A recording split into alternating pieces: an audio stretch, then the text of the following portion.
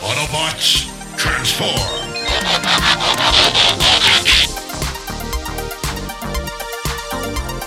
Well, hey, welcome back to the Transformers Nitpickers Podcast Show. I'm Paul. I'm unimpressed. Today Not by you, Paul, by just this episode that I had to watch. And, well, yeah, it's not a great one. It is episode 39 of Transformers Armada. It is Crisis. This episode was written by William Shakespeare, and the last time on Transformers Armada, the Decepticons launched their spaceship and aimed their giant death ray at the Earth. And in this episode, the intro no longer mentions anything about the most minicons. Nope, they gave up on that one. Fuck you, viewer. Everyone that was invested for 38 episodes. But yeah, everyone's in a panic at the research station. They're all running around. Kelly Baumgartner's on the scene downtown where the sky's all messed up and it's green because something exploded in the atmosphere. Yeah, it looks like a massive aurora borealis. And then we go to the kids and they talk. They're outside, like they're not with the Autobots. And they figure out it was Megatron and that the Earth is doomed unless they tell somebody about the Autobots. And then they decide not to do that because fuck this episode. Well, this scene, it goes on far too long, too. And Way just too their long. dialogue, I mean, it's Rio Motohira. But in fact, the entire episode is a 5-minute story stretched over 20 minutes. Paul, you mispronounced 3-minute story. Opening bumper.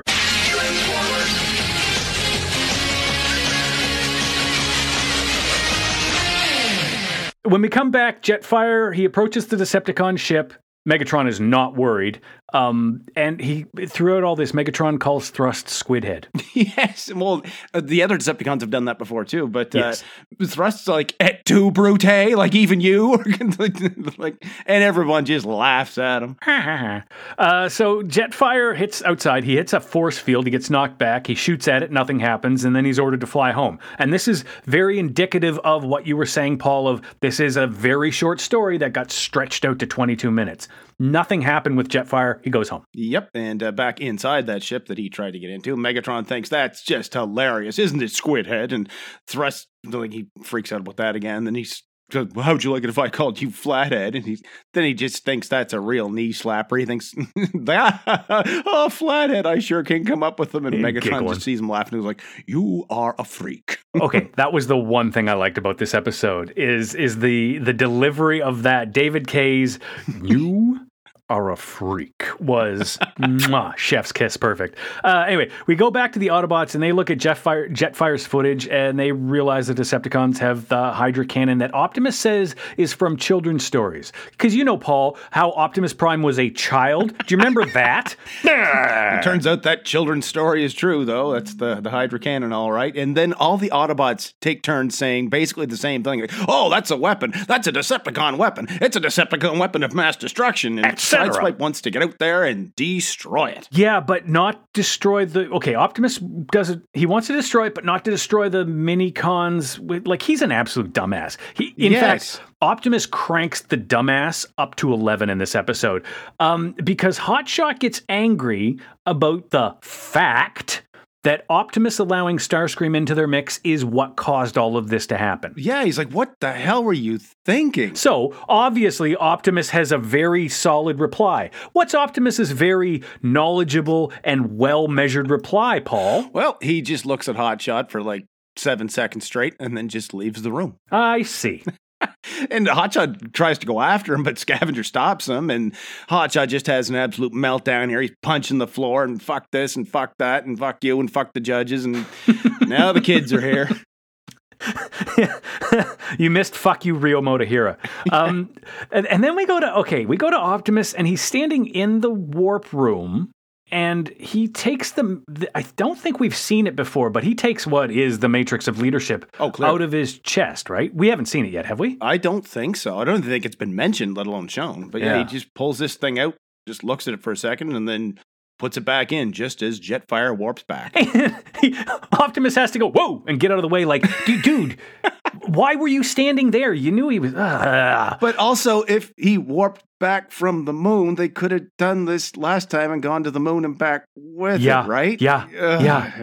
Anyway, then everybody shows up in the room, and the boys want to. They ask Jetfire, like of course they have. I have a question about Mars or the moon or something, and then they want to attack the Decepticons, but with the Autobot spaceship that at least was mentioned in the last episode. Yeah, but they call it the Cybertron ship. But Red Alert says, well, it's still not ready to fly, so that's why you're standing here when you could be making this thing ready to fly, because, time is of the essence now, bud. And then Optimus tells Hotshot, look, I know you're upset, but letting Starscream join the team wasn't a total write-off. Just trust me, it'll all work out, and we'll all laugh about it later. And then he follows that up with, now this could be the final battle. Question in the back here, Optimus. Didn't you just say everything would work out and you did nothing wrong? You stupid fucking... Yeah, he's got a plan, and even though he hasn't explained it to anyone, Jetfire knows what his part of it is, and then they tell Hotshot to stay there. And Optimus tries to give Hotshot the Matrix. Yeah, Hotshot, he doesn't even know what it is. But so Optimus has to explain. Oh wait, sorry, I wrote down "fuck you, Ryo Motohira." So Optimus explains what it is. He refuses it, and they warp away, and everybody watches them warp away like they've never seen a Transformer warp away, even though they've all done it themselves. But yeah, they warp out in commercial break, and when we come back, Starscream, we're up on the Decepticon ship, he's worried that he might be the one chosen to destroy the Earth, and then Megatron says, Starscream, I've chosen you to destroy the Earth. And then Starscream is in his own head and waits so long that it's obvious he's untrustworthy, but he's saved in time by Super Jet of Fire thing approaching and somehow getting past the force field. And blowing holes in the spaceship. Well, I think they have to lower the force field to fire the Hydra cannon, I guess. Okay. They mentioned, hey, the shield is down and we're all set to go. Yeah, and Starscream's hands just shaking over the button to do it. But now, they get attacked by Ultra Mega Super thing. And he just comes, this was actually kind of a neat shot. He comes in blasting everything and then just starts tearing the Hydra cannon apart, but apparently they can still fire it. Then Cyclonus and Demolisher get sent out to attack, and Super Jet of Mega Fire thing separates. Optimus goes to, I guess, keep destroying the Hydra cannon or something, and Jetfire takes on Demolisher and Cyclonus. Yeah, he manages to take both of them out, and then Optimus, what do we call it? Magic Rainbow Hadouken? He does that. Rainbow Atomic? Because it's the atomic symbol. Oh, yeah, that's right. Nothing matters. Whatever anymore. The thing is, he does that a few times to the thing he ripped open earlier, but then Tidal Wave literally just appears out of nowhere behind him. He just fades in. Yeah. All right. But he starts blasting Optimus. There's a bit where Jetfire's fighting Starscream for a bit, and then Megatron's just out on the deck, and he confronts Optimus and transforms and fires his dick minigun.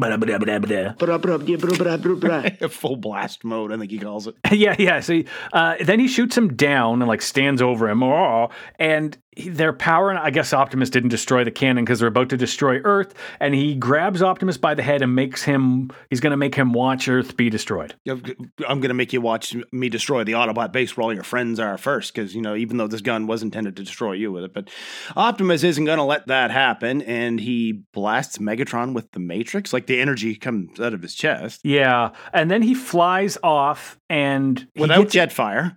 Yeah, and whatever. And he gets in front of the cannon, and it opens fire, and he takes the brunt of the blast, and it knocks him back. And Megatron, and everybody on Earth sees this giant light in the sky. Yep, Kelly doesn't have a clue what the bright light in the sky is, and back at the bright light in the sky, Optimus somehow stops in space and starts pushing the energy from the Hydra cannon back. Yeah, and then the ship starts to get ripped apart. And you mentioned how it looked really pretty good when Super Mega Jetfire thing came in and laid waste to the ship. This is some pretty classic quality anime of ships getting ripped apart. Dear listener, if you've ever watched a sci-fi anime when the spaceship or the space station gets ripped apart in slow-mo, this is that, and it looks pretty good. It's not bad.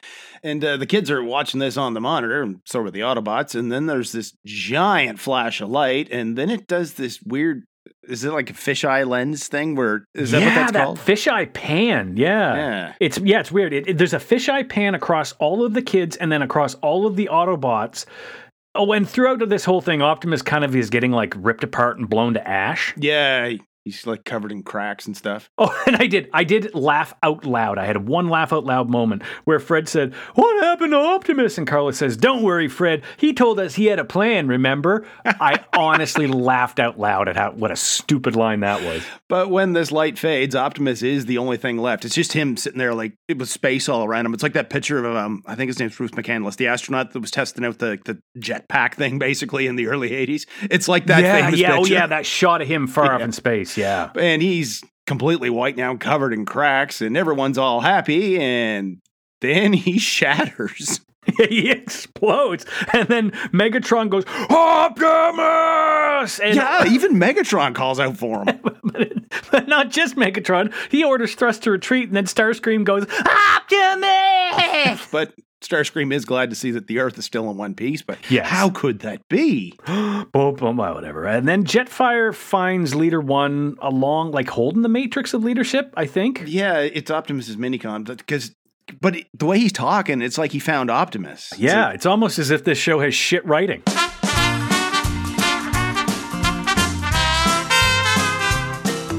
The kids are feeling powerless, as you would in this situation, and doubt anyone would believe them even if they told somebody, but can't say anything because they promised the Autobots to keep them a secret. Well, who would you tell anyway, guys? Your mom? The police? The army? Even if they did believe you, what do you want them to do? Shake their fists? Oh, there's a giant alien ship about to blast the Earth apart? Well, smoke 'em if you got 'em, kids, because there's fuck all we can do about it. The only beings that can do anything about it are already doing everything they can. Except no, they are not. Why do the other Autobots just stand there? The Decepticons had no trouble fighting in space. As soon as the shield was down, they should have warped out to help, or at the very least, they could keep the Decepticons busy while Optimus dealt with the cannon, and bring the minicons. It's their fight too. If the Earth goes, so do they. You got a friggin' army of them now. They surrounded Megatron before. They must have some fight left in them. They don't even need to fight. Just send them in with hammers and saws and shit and start wrecking the place. You know, the tools that you keep in the... Here we are at the end of another episode of the Transformers Nitpickers podcast show. Crisis. Oh boy. This series is in a crisis. Well, it was Ryo Motohiro, all right. I didn't even need to look to see who the writer was. As soon as the kids started talking at the first, just the words they're using was like, oh my God, it's got to be him. Yeah, this is probably my least favorite episode of the series, at least thus far. It is not a good one. Do not recommend. No. We watched it, so you don't have to. Yeah, really. We're doing the Lord's work. Some time ago, I asked the question of, like, does Gary Chalk intentionally play it this Optimus this dumb? Or do they always write him this character? And I'm sorry, like, it's so consistent across the board that I'm starting to think that Gary Chalk has some stipulation in his contract that says, you got to write me as mentally deficient. Well, it seems like it's getting worse, too, because, like, Beast Wars, he wasn't that bad. He wasn't the Optimus that we knew, but, I mean, it was a totally different show. Then Beast Machines, he went total, what do we call it, his stupid monkey vision quest. There was that. And now this, like, oh, man. Yeah, like him getting confronted by Hotshot and then just walking away and not saying a word? Yes. What the actual fuck? This series is, I'm really worried it's completely lost its original focus. Like, everything I was invested in doesn't matter. No, like that whole gotta catch 'em all Pokeformers, I think they call it on the wiki. I'm sure I saw it there somewhere. Because that's all it is. They get every week, or every episode, oh, we got to go find the minicon, we got to get them all, and then the Autobots basically did, and that doesn't matter anymore. Yeah. Wow, this was a bad episode of Transformers Armada and a very short episode of To Finpiss. And you know what that means, Paul? On the darts! So this edition of On the Darts is going to be GoBots.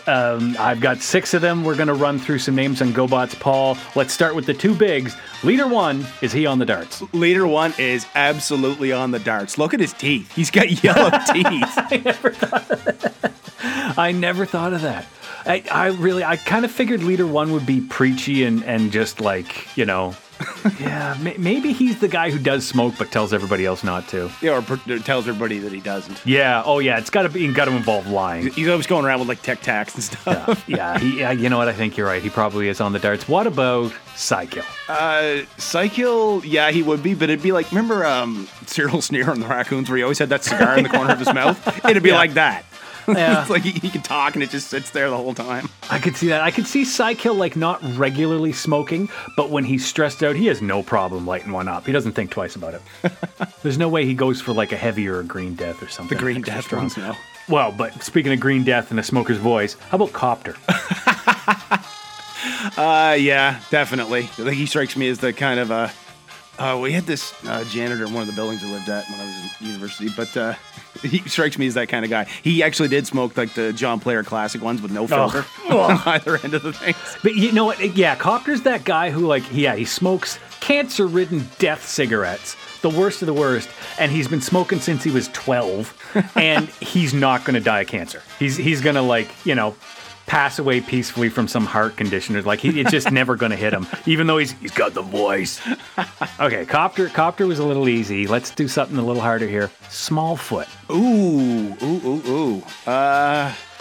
She strikes me as the type that maybe tried it once or maybe twice just to try and be cool, because she seems like she really wants to fit in. Yeah. Maybe she tried it and then realized it's not for her. I don't know. That's yeah. I actually, as soon as he said that, I just pictured her walking in on like Turbo and who else having a dart, and they're like, "You want to smoke? I look like a clown," and she's like, "Well, I guess so," and then left later saying, "Golly gee, I'll never do that again." like it just shows her face is completely green or something. Okay, gotta ask this one, Matt the Hunter. Yes, he would, and it'd be the same as Copter. It doesn't affect him one bit. It's kind of like the way James Bond used to smoke too. Like it was just didn't affect his health or anything. Like he could still run and all this other stuff. Yeah, I could see him smoking cigarettes socially. In the Matt that we made up, I almost picture him being the kind of guy who's like, cigarettes? Those things will kill you. And then he like lights up a joint without thinking twice. Yeah, because remember that was one of the things. It's like he's married, so he smokes the best weed, and he has like the hottest girlfriends. And everything else. He's the kind of guy who like has probably had great sex on acid and smokes the best weed, and then turns around and is like, coffee and cigarettes, that shit'll kill you. Okay, let's wrap up on the darts with a real curveball here, Dr. Braxis. Ooh, I don't know. Something tells me he probably wouldn't. Just where and he is. we're talking cigarettes, not crack. Yeah, just where he is a scientist, he would actually, that probably is not the best thing you could do to your body. I don't think he would. No. Although I could see in his younger years, he tried to smoke a pipe to look intelligent. Okay, yeah, I could kind of picture that. With his turtleneck sweaters and blazers and shit. Oh, with the lab coat on over there. Yes. Ooh, yes, quite. Puff, puff, puff.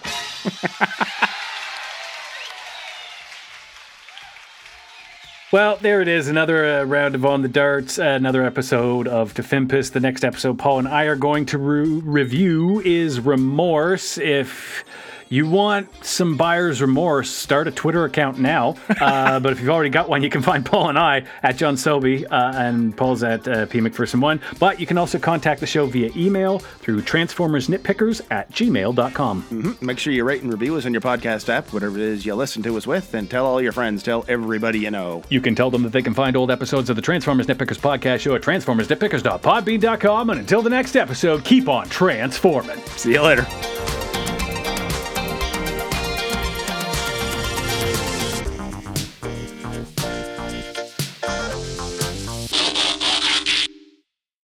Oh, that's a weapon. That's a Decepticon weapon. It's a Decepticon weapon of mass destruction. That's a Decepticon weapon. That's a Decepticon weapon of mass destruction. Weapon.